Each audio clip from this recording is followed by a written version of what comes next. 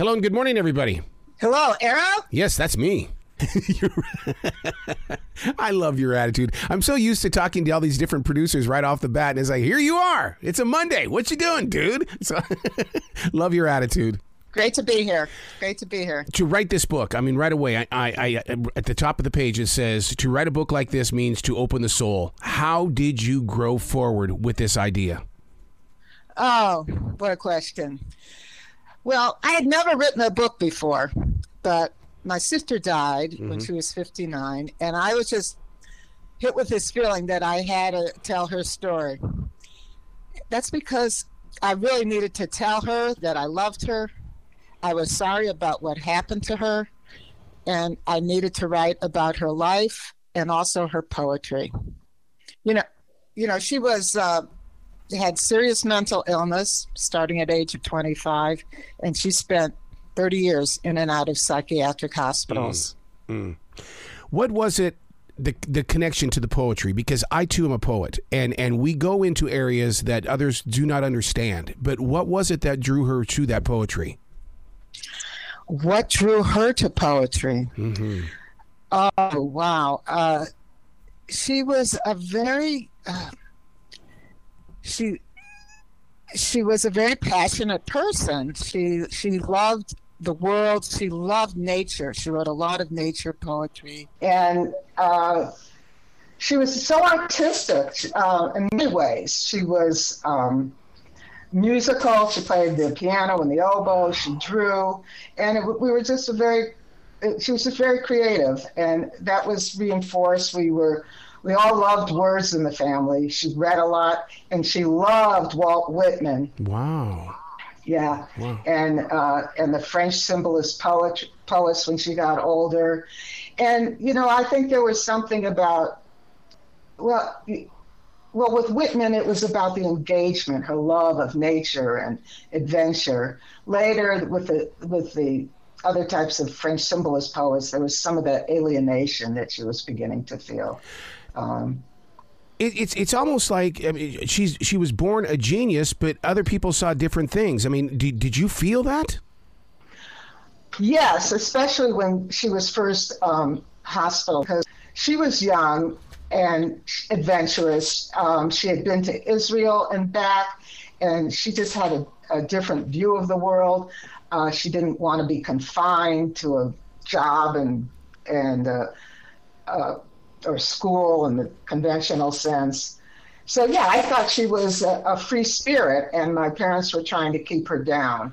Yeah. And the truth is, there are a lot of ways to be in the world, and some people have a different path to take. Yeah. And it's hard for them to fit in. The book we're talking about is Rollback the World. Maybe 5% of us know what schizophrenia is. You lived it. I mean, you know what the journey is like and what you had to deal with and expect. Yeah, well, it took a long while, and it was hard for me to accept that what was happening to her. And there's not one thing that schizophrenia is. It's a diagnosis we use today, but it's a checklist of things, of behaviors, and it's it's emotional distress, it's disorientation, it's lack of self-care. Sometimes it's hearing voices that you don't realize are coming from yourself, but you think they're coming from somewhere else. So she had a lot of the passive symptoms. You didn't see her hallucinating or talking to voices so much, but a lack of inability to experience joy is what they call a negative symptom. A flat affect or expressions is another, and this lack of care, lack of self-care was the really big one that made my parents hospitalize her. This is more than just a memoir about a sister. I mean, you really embrace the family spirit inside these pages, which to me, there's going to be families that are going to read this book that are going to chime into it and start reaching out to you. I hope so, because it is a family story. There's her story, my story, our family story. And a lot of what I didn't understand what had happened to her, why it got so bad, and why was it her, not me. So I did a lot of investigating, because this was a mystery to me. And I went through just tons of material, family documents, letters, FBI files, hospital records, and to really place her at a particular time of history in our family. During World War II, she was a war baby. What the impact of that was on her, my father being away fighting overseas, her not seeing him for her first couple of years. And that had a lot of impact on the family structure. And then when she was hospitalized, she had 3 siblings, myself and 2 others, and we were all off, starting our own lives. Well, me and my brother, my younger sister was still home. And so there was that conflict of how do we manage our lives and think about what's happening to Rachel and do something. So that was extremely hard, and that took a toll on all of us. I mean, I just had to push these feelings of sorrow and guilt and grief away and get on with my life. And each of my siblings had their own path. Yeah. But pushing them away, I discovered, it allowed me to get on, but yet there was a cost to that. I talked about the cost of staying silent, and there's a cost of not dealing with these issues too. Then I began to experience my own problems with depression, even though I had, the life I wanted. I had a family and a career. So yeah, there's a lot of mixed emotions. There's a lot of family interactions, family conflicts, family disagreements about what to do. And I think that's something people can relate to. I hope so. Yeah, because this is a part of Americana that people don't realize. We've always been told, they came back from Germany, the men and women, and we all lived happily ever after. Look at the beautiful 50s and the 60s. And it's like, wait a second, there were troubles, and you're being very transparent with us on this. And you got to remember, I dealt with it as well. Deborah, I mean, you were going through a period when there was somebody in the family where there was something wrong. You institutionalized them because they wanted to put my brother away, and my mother stood up and said, no, I will raise this child. Nobody else will. Wow. Yeah. Yeah. There was the feeling then that you just, everyone should be happy. And, even with people with developmentally challenged, put them away, let the other children, focus on the other children. And that was very, very common.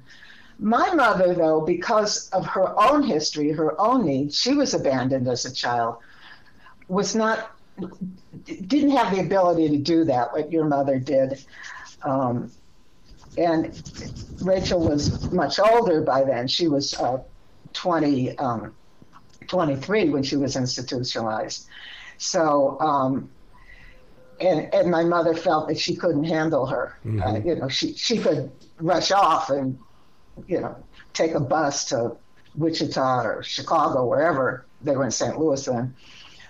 So she couldn't handle her, and there was this belief then that these new medications would help. But as I mentioned, I think they harmed her more than they helped her. She just lost a lot of her personality for a long time, and just didn't have. And the medication sedated her. Basically, right. It was a chemical straitjacket. But if people believed in that, educated people believed that would help. Sometimes people still do. Right. The book we're talking about is Rollback the World. And the one thing is, as a writer, the one thing I've always learned is that you let things go, and it clears the heart for other things to come into your life. What have you personally experienced knowing that you have now relinquished this book into our hearts? Oh, it's just its publication date is actually tomorrow, so it's just going out into the world, and I feel like I'm just taking baby steps to open it up and to open my heart up and to tell my story. Right, so it's scary, but it is cathartic because I do feel that this story I didn't tell for so long, I can now tell. Yeah. I'm opening it up. So wow. It's quite exciting, but scary, I must say. I totally get that. Yeah. Where can people go to find out more information about you? You mentioned that this is your first book, but man, they need to know more about you, because now they've heard your voice on this show. Let's learn more about you and give you some love. Oh, thank you. Well, I do have a website, DeborahKasdan.com, Deborah Kasdan.com, and there are links on it to both stores where you can buy it online or you can go into a store. So to learn about me, check out my website. There's some family pictures. Oh. There's a little statement by me about why I wrote the book, bio. So I'd love to hear from people. Absolutely. Well, you've got to come back to this show anytime in the future, Deborah. The door is always going to be open for you. Thank you, Arrow. Well, you be brilliant today, okay? Okay, you too. Bye-bye.